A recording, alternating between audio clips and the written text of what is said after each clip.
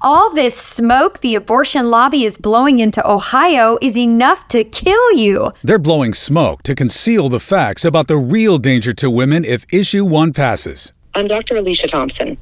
As a board-certified obstetrician-gynecologist, I have dedicated my career to caring for women at all stages of life, including pregnancy. Here are some facts.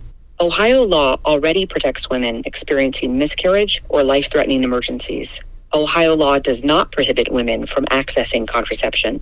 Passage of Issue 1 would allow abortion through all 9 months of pregnancy for any reason. It would allow minor children to have abortions without parental consent or notification. They want to make Ohio just like New York and California. Let's clear away their smoke and protect our Constitution. Vote no on Issue 1. Vote no on Issue 1. Paid for by the One Nation Under God Foundation, a 501c3 tax-exempt committee.